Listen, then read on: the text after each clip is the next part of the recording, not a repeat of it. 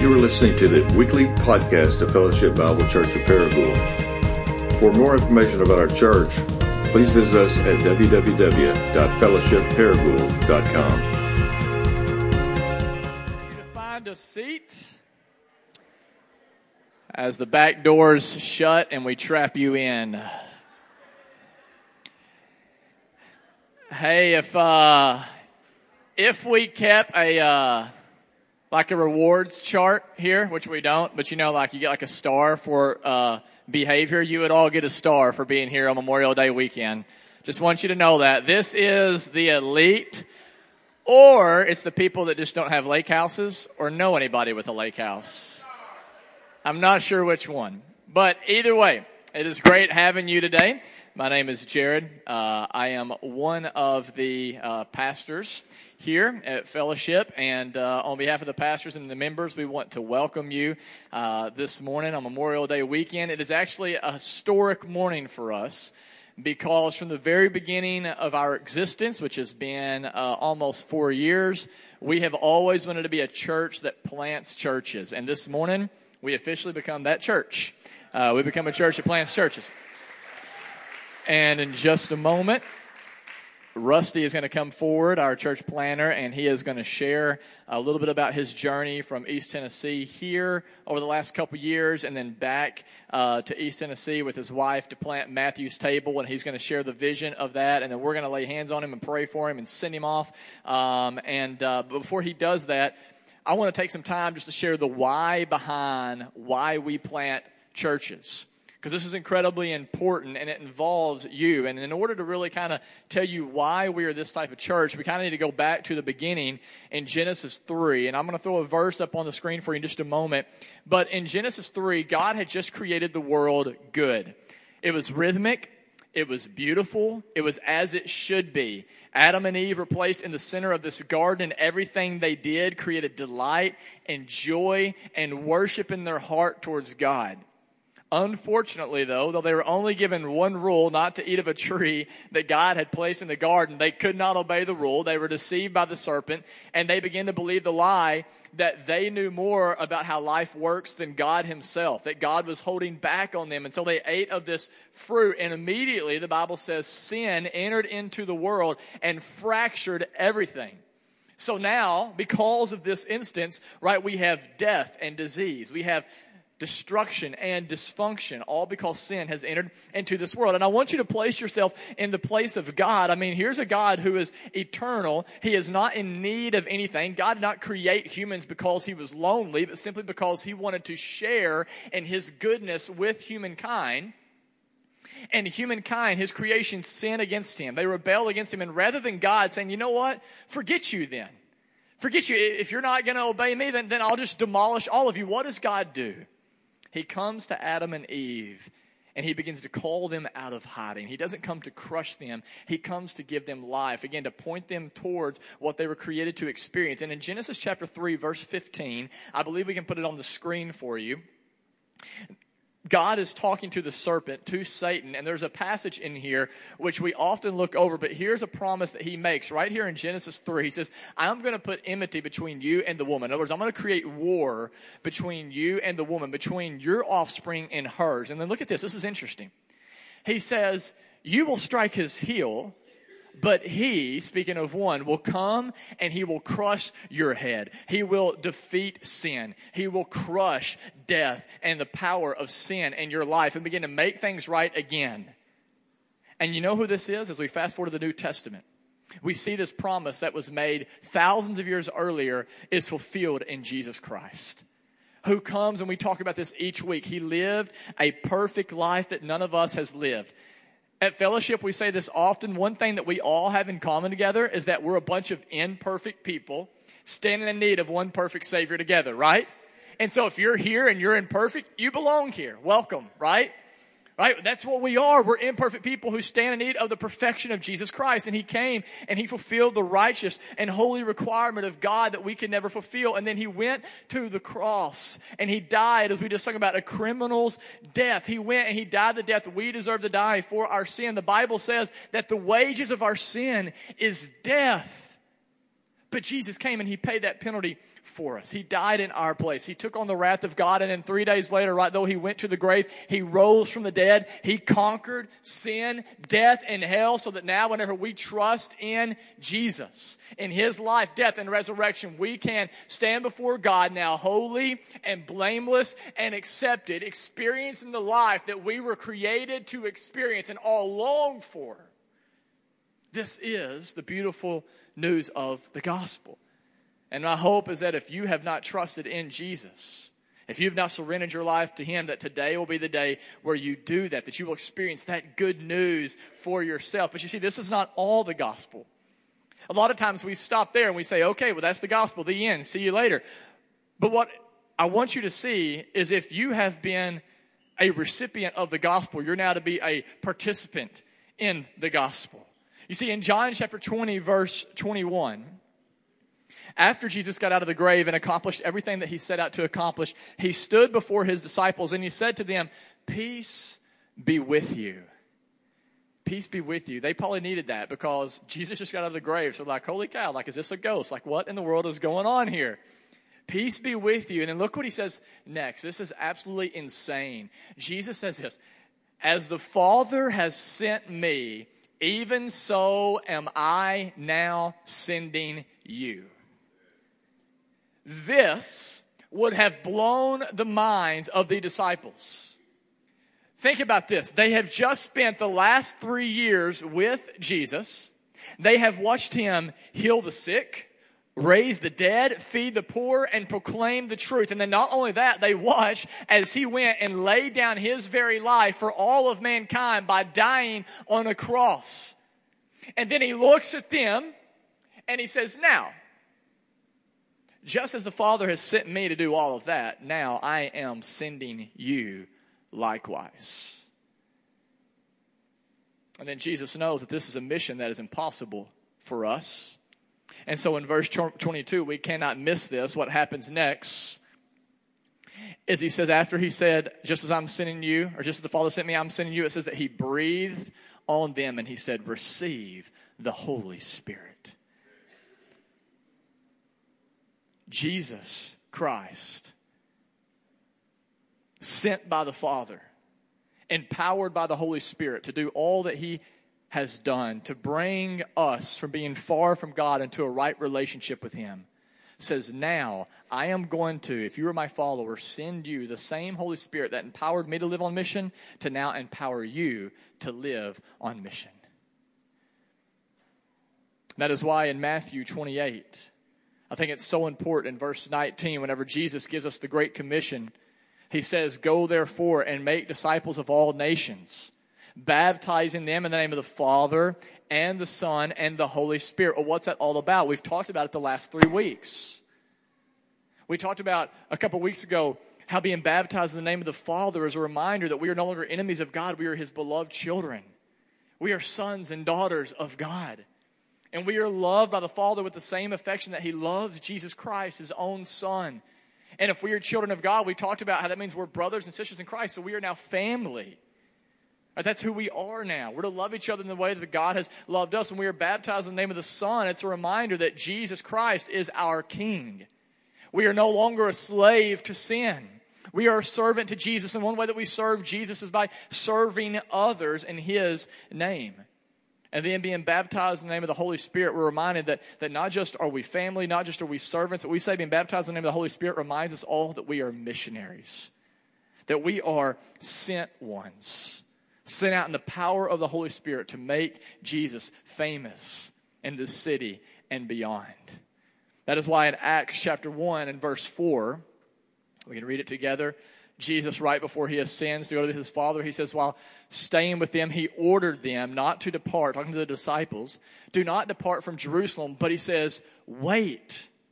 Wait for what? Wait for the promise of the Father, which he said, you have heard from me. For John baptized with water, but you will be baptized with the Holy Spirit not many days from now. Jesus said to the disciples, hey, I'm sending you out on mission.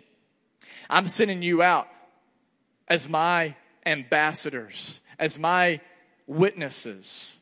But then he says to them, hey, before you take off and go like take on, hell with a water pistol, Right? He says, wait.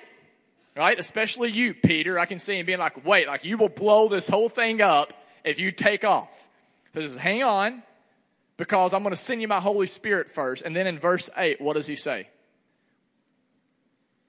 If we don't have it, I'll just quote it. I'll tell you. You can take my word for it.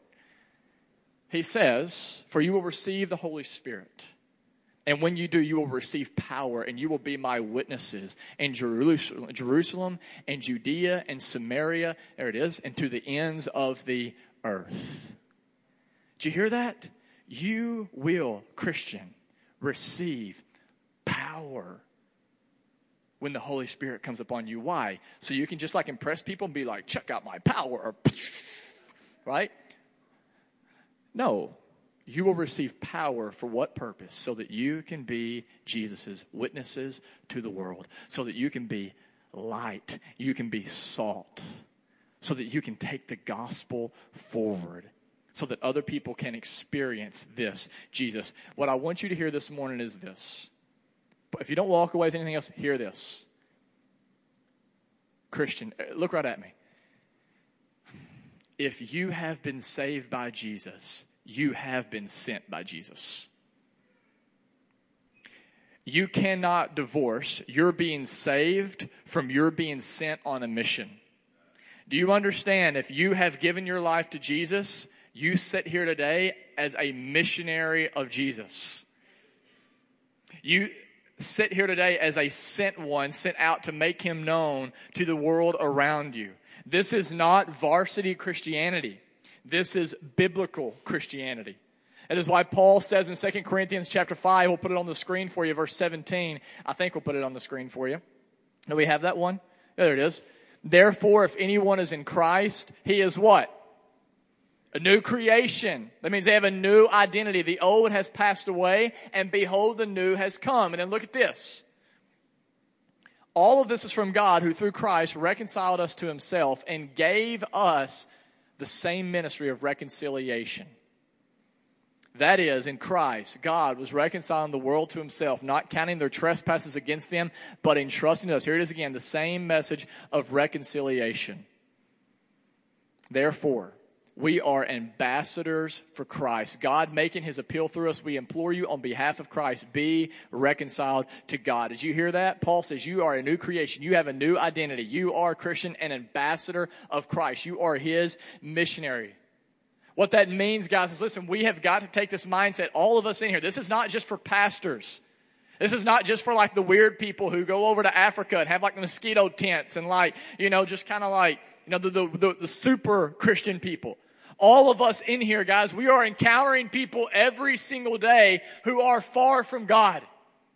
Do you realize there are people outside these walls right now who are dying and they are lost without hope? And how will they ever know about the hope?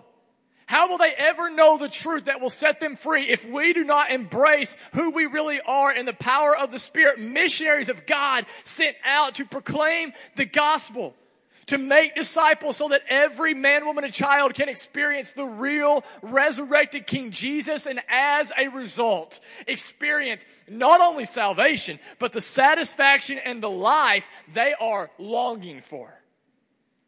That is why we exist. And I just want to ask you today, what possibly could be better to give your life to than this? Tell me if you know of any. What is a better mission to give your life to than this? You realize today, like everybody in here is on mission. Do you understand that? Like we all have a mission. For some of you, your mission is to be like the best video game player of all time. It really is. I know some people that give their lives to that stuff. Or the best fantasy baseball player, or whatever. For some of you, like your mission in life is just like to get your kids out of the house. Right? To make sure they stay alive long enough to go to college and then hopefully pay their own bills whenever they're 33. Right?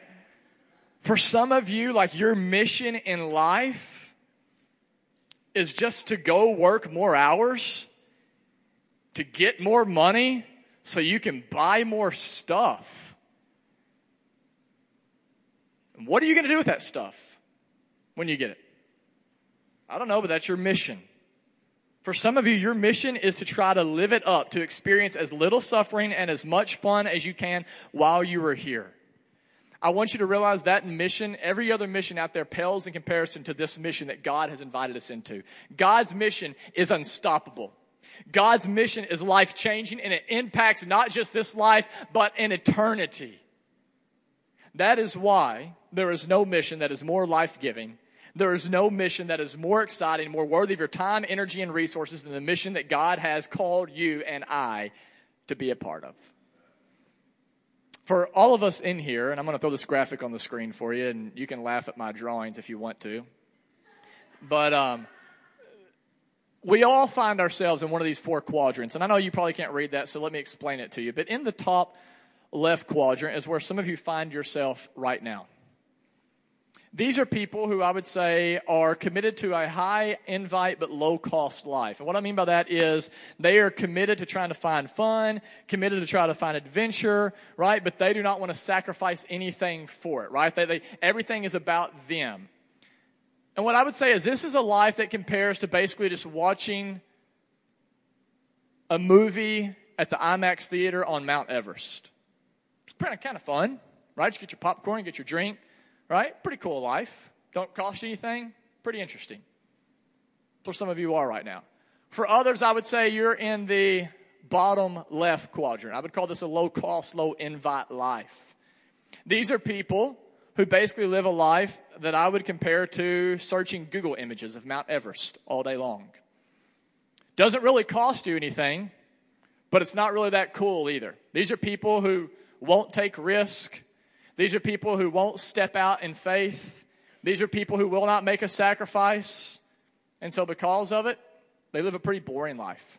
Pretty much just their disposition. Like, I'm just bored with my life, just discontent. For some of you are this morning. For others of you, you are in the bottom right quadrant.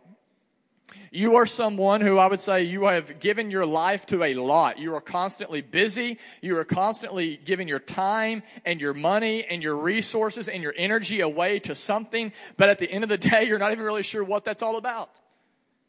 And you look and you say, I'm exhausted and I don't even know what I really accomplished in the grand scheme of things. And I would say if this is your life, it sucks. And I'm sorry if that word offends you. I was reminded this morning as I was putting this in this. My mom used to always tell me, Jared, don't say sucks. Right? That was very offensive to my parents. I'm sorry if it offends you. But if there's ever a time to say it sucks, this sucks. Right here. That life sucks. It really does. There's no other word to describe it. You're just giving so much time. And I mean, your calendar, your schedule, your budget is just going into something over and over and over. And you're like, man, I'm exhausted. And I don't feel like I've accomplished anything really. That's where some of us are today. What Jesus wants to call us to is the fourth quadrant. By the way, the third quadrant, I would compare to basically your life is like doing a 1,000-page book report on the geological imagings of Mount Everest. Okay? Takes a whole lot of time, and you're like, why am I even doing this? All right? Jesus is calling us to the fourth quadrant.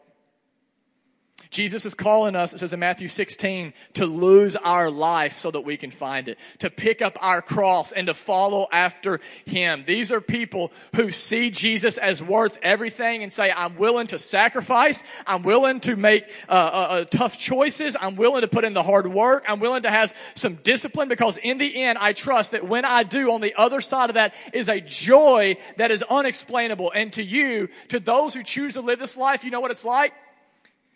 It is not watching a movie on Mount Everest. It is not just Google searching images of Mount Everest. It's not doing a book report on Mount Everest. It is climbing Mount Everest. It is hard. It is difficult. It is scary. Few people will do it.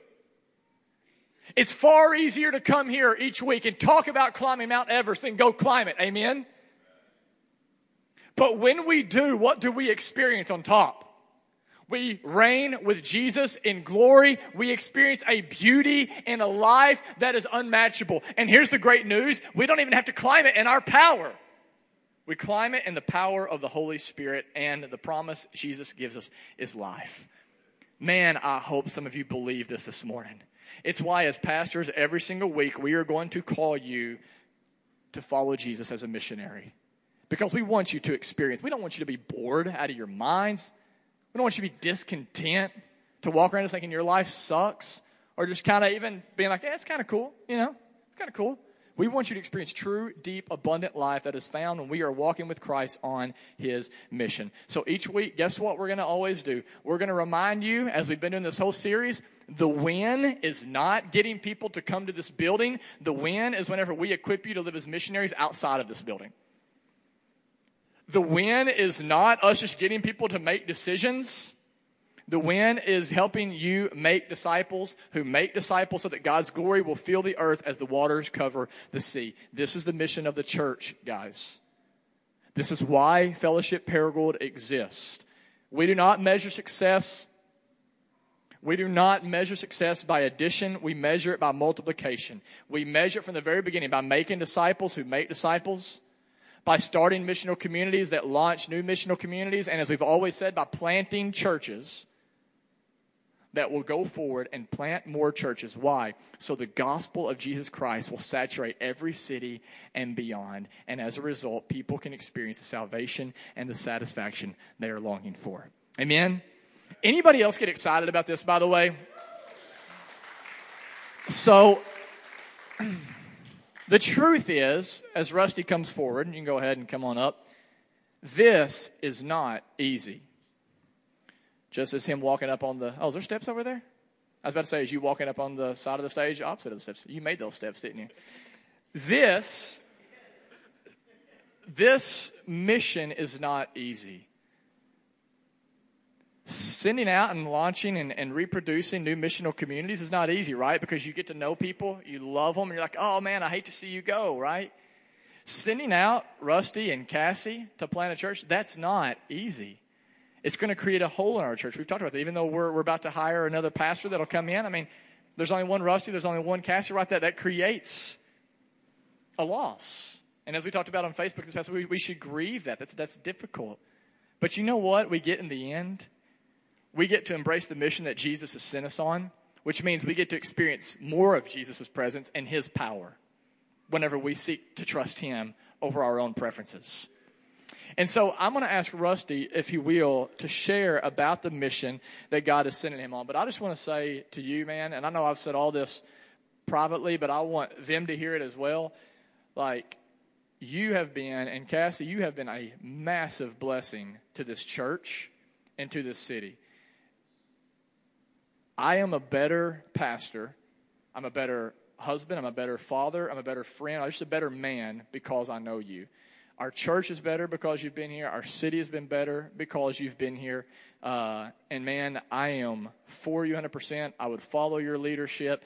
And I'm super excited about what God's going to be doing in East Tennessee. So it's awesome that I get to kind of somebody's have a front row seat, I feel like, to watch what God's going to do. And so if you don't mind, would you just share with them your journey from East Tennessee, kind of here and back, what God's been doing, and just how we can support and pray for you. Then Luke, after he's done, we'll come up and we'll lead in prayer, okay? Sound good? Thanks.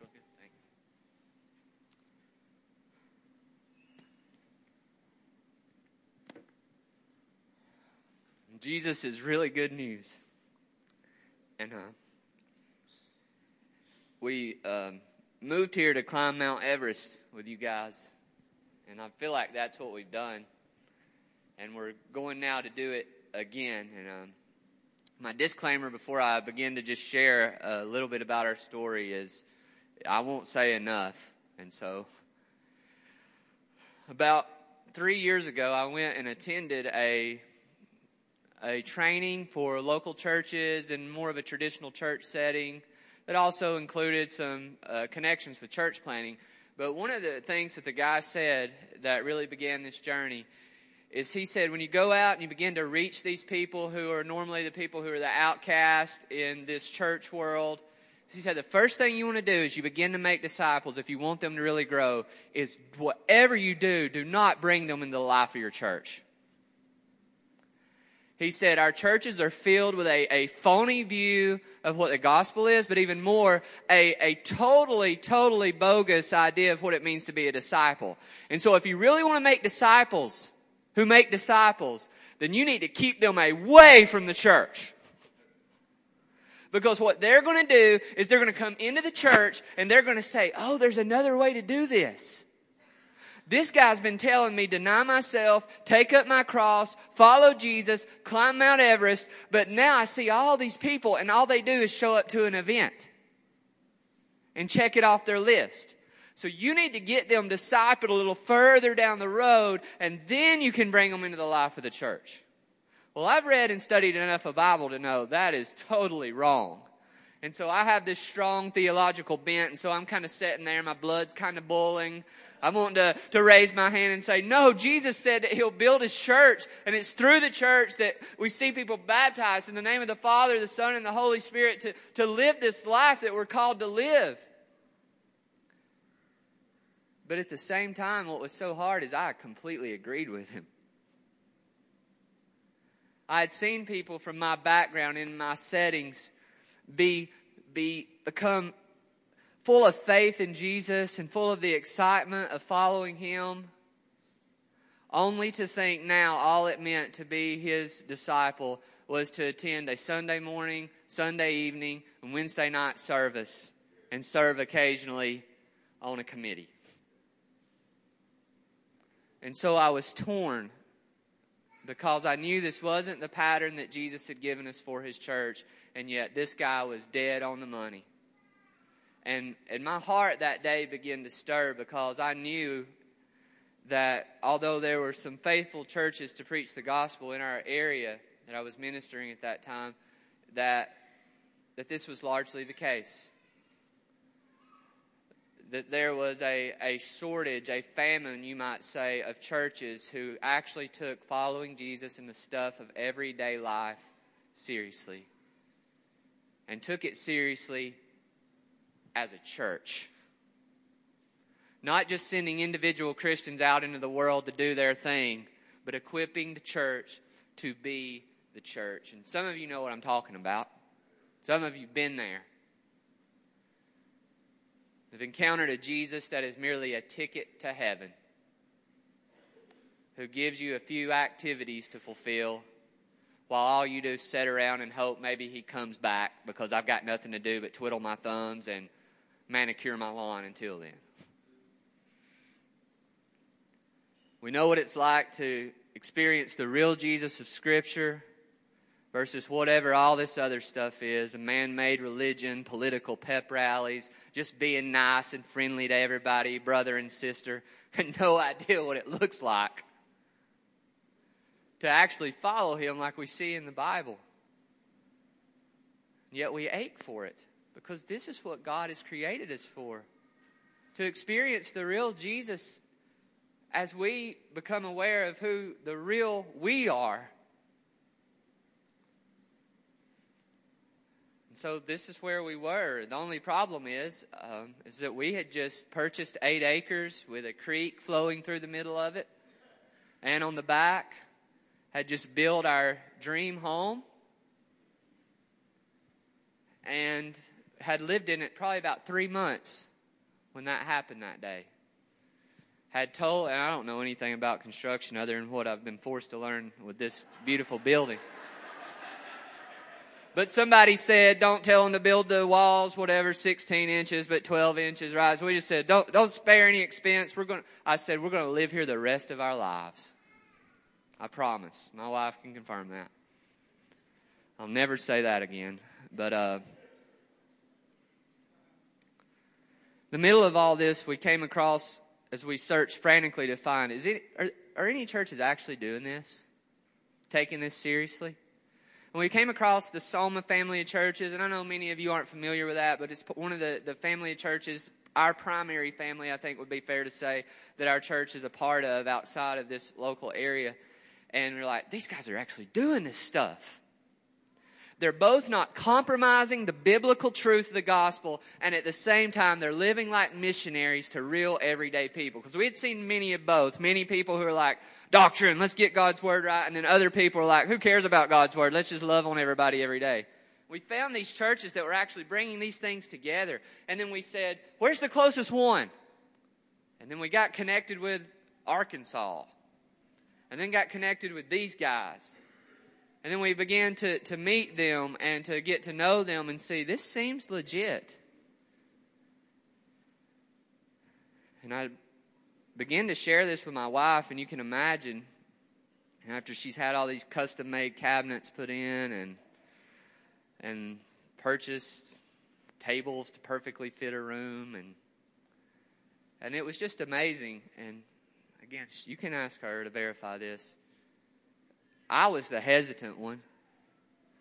The Holy Spirit was at work in her, it seemed like, almost even in a more powerful and persuasive way. Because just like Jared said, at the end of the day, you want to live for a piece of land? I mean, is your life about a house? Some of you are living for the next couch you're going to purchase. And it's sad. And I don't say that to shame you. I say that because that was me. Figuring out how to just do what you got to do to say you're following Jesus, but we can have all this other stuff too. We can serve God and we can serve this American dream of where we just everything because, hey, everybody else does it. Nobody else seems to be taking it seriously. And even if we just check all the stuff off the list more than other people, then hey, we're doing pretty good. And Cassie could tell you, I just remember us one night just breaking down in tears. Is this really what we're giving our life to? Is that really the mission? And so and if you would have knew me, it wasn't like, yay, we're awesome, all for Jesus. You can ask my wife. We sold it all and then moved in to live with my parents a few months. If you've ever had to do that, praise the Lord. But, and I love my parents. But here comes our family of 5 right in there, and we're going to Arkansas. Yeah, we don't have any jobs in Arkansas and nowhere to live in Arkansas. But we're not going to come to the end of our lives and say, wow, did we not have a nice house? Who cares? And so we came, and Jared and Luke and so many people here. BJ, I remember John Ashcraft working to try to get us a job. It was just amazing is that this church embraced us as family before we were family. And that's what we're all about. We felt like we belonged before we even moved here and got a job at Allen Engineering, driving a forklift, learning how to do that, and somehow didn't kill anybody. Other than that one cover-up. But here we were, and Cassie was able to get a job teaching through some connections, and honestly, as I moved here, because we tried to implement some of these things in the church setting I was at before, because I wanted to do everything I could to not have to disrupt my comfort. And I was here like, hey, I may not even ever, I feel like God's calling us to plant a church like this, but I might not even be a pastor again. I won't use Jared's bad word he used. Can't believe him. But I just felt like I stunk. I really stunk, but that word applies here too. I was just like, if I can just drive a forklift in a factory but be a part of a church like this, that's enough for me. Maybe God will do more. And so we knew we would never be anybody's heroes, but we just prayed that we could be equipped to be guides. As Jesus leads us up that Mount Everest mission, just to be a guide following him and asking others to come with us. And so we came, and it's been worth it all. It's been really messy. Right? Climbing Mount Everest, you can just imagine. We haven't had to eat anybody yet, but sometimes you feel like people are about to eat each other. Right? It's hard. But Jesus doesn't lie to us about that. If somebody's told you follow Jesus and you're going to tiptoe through the tulips, then you've just not read the Bible. It's a cross. It's a denial of yourself. If you think I'm going to be a part of a church so I can promote myself, even sometimes so that I can better myself in the worldly sense of that, then you're going to be very disappointed. It's not been the video version. There's this awesome video about what it's like to be a part of churches like this. And it's really good, but it doesn't capture the mess. It's not been the video version. It's been the real version, and for that reason, it's been all the better. In Acts chapter 2, we see the church. The pattern of the church is the church that's devoted to the apostles' teaching. I should read this. I won't be able to recall it like Jared. But a church, they devoted themselves to the apostles' teaching and the fellowship, the breaking the bread and the prayers. And awe came upon every soul, and many wonders and signs were being done through the apostles. And all who believed were together and had all things in common. They were selling their possessions and belongings and distributing the proceeds to all as any had need. And day by day, attending the temple together and breaking bread in their homes, they received their food with glad and generous hearts, praising God and having favor with all the people. And the Lord added to their number day by day those who were being saved. So as I said, not perfectly, but definitely, really, we've been able to experience that here. And when I moved here, I just thought, is that even possible? Is that even possible? And I just want to encourage you guys, for all the mess that MC life can be, what you guys have here, what we have here, I hate to not say we, it's not normal. It's not normal. Please never forget that. If you're like us, sometimes you might think, man, I'd rather just go check in on a pew and check that off a few days a week. I'd rather look at the pictures of Mount Everest and be a part of a people who study Mount Everest together and not have to climb it together. But it's worth it. Because as Jared said, we've been given this mission, and as we live on this mission together, that Acts 1 mission, we begin to experience that Acts 2 church. And as our weaknesses are revealed, the good news of Jesus is made that much more clear. So we've experienced this, and I'll try to be quick. I remember our first missional community was epic, serving foster families. And there's this rough old dude, Zach Wilson, who had married a sweet girl, Janelle. But the way they got married was really unique. I didn't ask their permission to share this.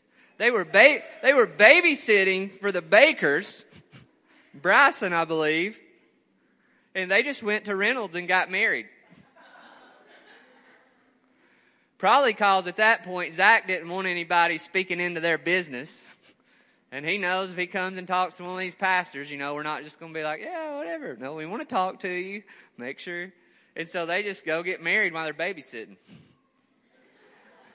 Now, I've been a part of church cultures before where now what you do is you just talk about them behind their back, about how unwise they are, and you smile at them to their face, pat them on the shoulder, and then you kind of just keep your distance. And it just blew my mind right off the bat because what Grant led the MC to do at that point was to throw them an awesome wedding reception that they didn't even know about. And I just remember Janelle walking into the room, and Janelle probably is, knowing her, she's probably thinking, oh no, what are all these people thinking about me? Don't look at me. Don't look at me. Everybody look if you want to right now. She's there in the middle. But is that she just walks in, and I think they would tell you, or I know I've talked to them, is that she just began to weep. Because instead of condemnation and shame being heaped upon them for just kind of randomly going out and doing their own thing, where they're babysitting somebody, so if you want them to babysit your kids, you never know what story you might get. It's just showering them with love and grace. And then to see that it wasn't just like a papering over anything or a look, it's like then it's just seeing them continuing to grow within a community of discipleship where it was very clear, you can go ahead and belong wherever you're at, Zach. And then over the course of the next year and a half, seeing this family grow in the love and grace of Jesus and now being able to lead an MC that's extending that same love to others.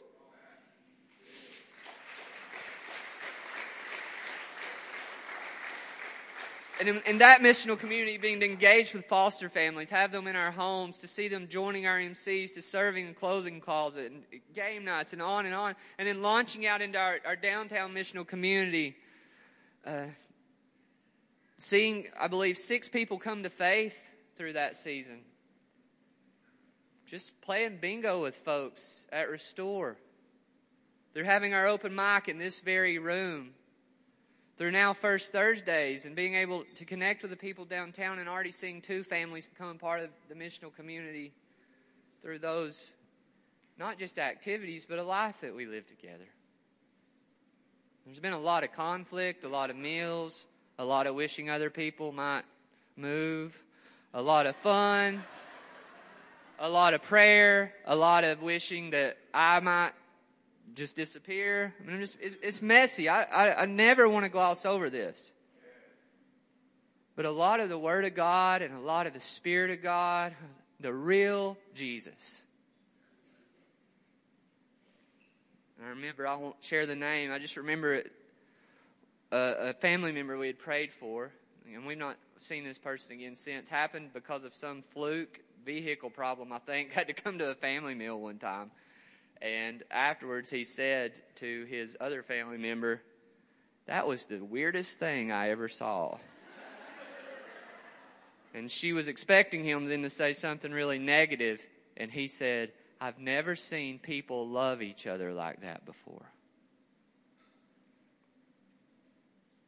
This is why it's so hard to leave you guys. Is we're entering a culture with a core group that this culture is going to have to be created.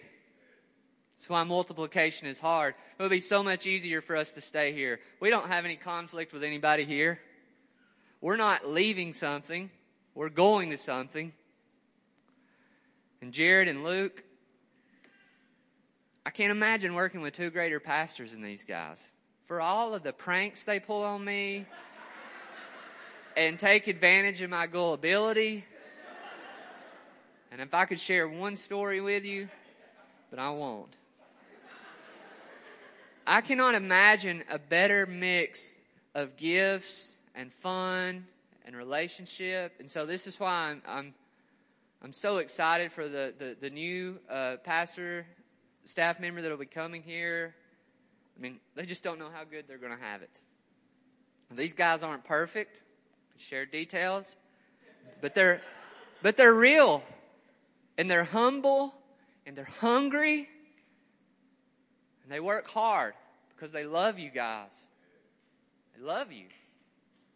And that's one of the reasons why when they first brought me on, I told them, guys, I don't feel released from God in this call.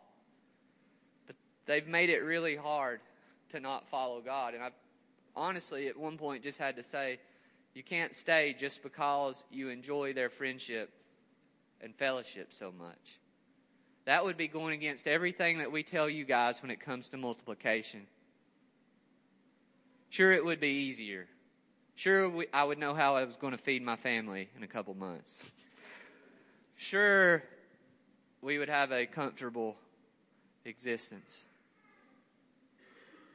But God's leading us back to Cleveland, Tennessee.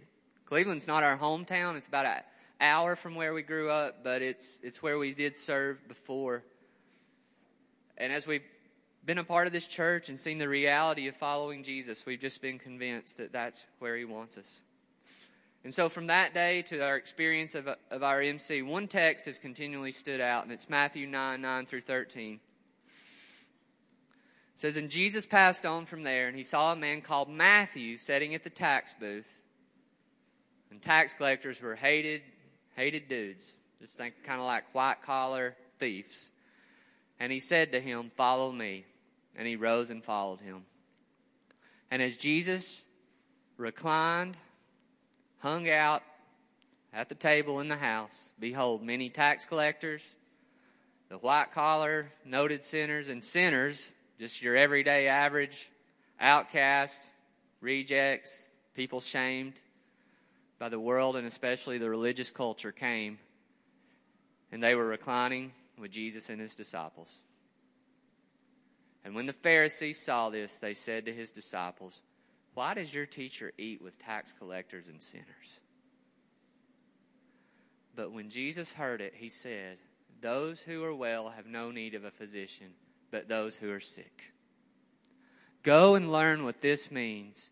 I desire mercy. I desire the love of God and not sacrifice, which in this case, because we've seen sacrifice, Jesus calls a lot of sacrifice, but not your checklist, religious duty. I desire mercy and not sacrifice, for I came not to call the righteous, but sinners. And so as we thought about what to call our MC at one point here, I was just really thinking, that's what we want. That's what we want. Jesus at the middle and His good news of mercy and grace and us surrounding Him as His disciples, but at the same time us being surrounded with those who are yet to know Him, who are far from God, those whom we've connected with in our everyday lives and on mission. And Kara Nolan said, why not Matthew's table? And as we prayed about what to call our church, this is what we've came to, because this is what we want to do. It's our vision. That is our vision. We want to see those tables planted among the penny people groups of Cleveland, Tennessee. As we say here, one missional community, one table with Jesus at the center and His disciples surrounded Him, planted among the 100,000 plus people in Cleveland and the county that it's in. I'm going to be repetitive of what we say here, because the real Jesus that's the real Jesus.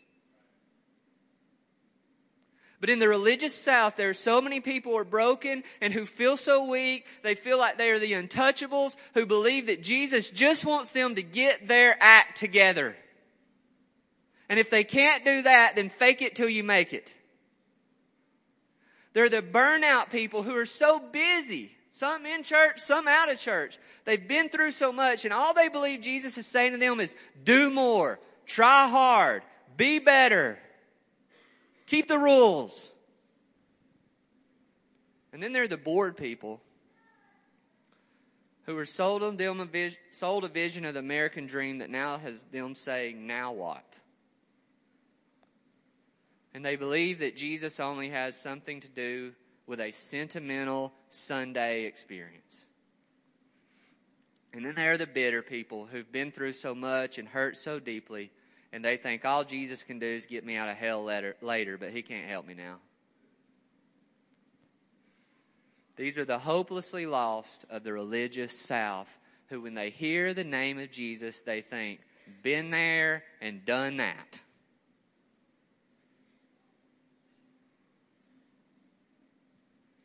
But in Matthew 9, we see Jesus leading a different way. It's where the broken find out it's okay to not be okay. But when Jesus invades your life, things don't have to stay that way. It's where the burnout find out that following Jesus isn't primarily about rules to be followed, but a joy to be found. It's where the bored realize that Jesus doesn't just want to change our Sundays, but our everydays. And it's where the bitter find out that not only can Jesus save us from hell, but He can satisfy us now. It's where the people of the religious South are awakened to this gospel awakening that Jesus is not just true news, He's good news. And that's why we're willing to leave. Even though I told Cassie last night, I wish we'd have did this 2 weeks ago, because it's like jerk your heart out, put it back in, and jerk your heart out again. So we want you guys to pray with us. We need you to pray. We believe, like Jared said, that God's mission can only happen through the power of the Holy Spirit. We believe, as sometimes we say around here, or someone said, making disciples, it's not hard, it's not easy, it's impossible. The Spirit has to work, so pray with us. And this sounds like some sort of shameless plug, but a few months ago, we don't have a website up for our church, so I had somebody do a little landing page, and they said, you better call it rustylangford.com. Now, if you know me, that makes me feel really uncomfortable. But anyway, you can go there. You can subscribe for our newsletter so you can get our monthly updates, and know how to pray for us. And we really sincerely mean that. There's also a link on there where you could click to give, or an address. Now, I want to say this. Don't say, we're going to give to you instead of fellowship. right? We want you to continue to faithfully give to God's ministry here because we're a part of God's kingdom together. It's not an either or.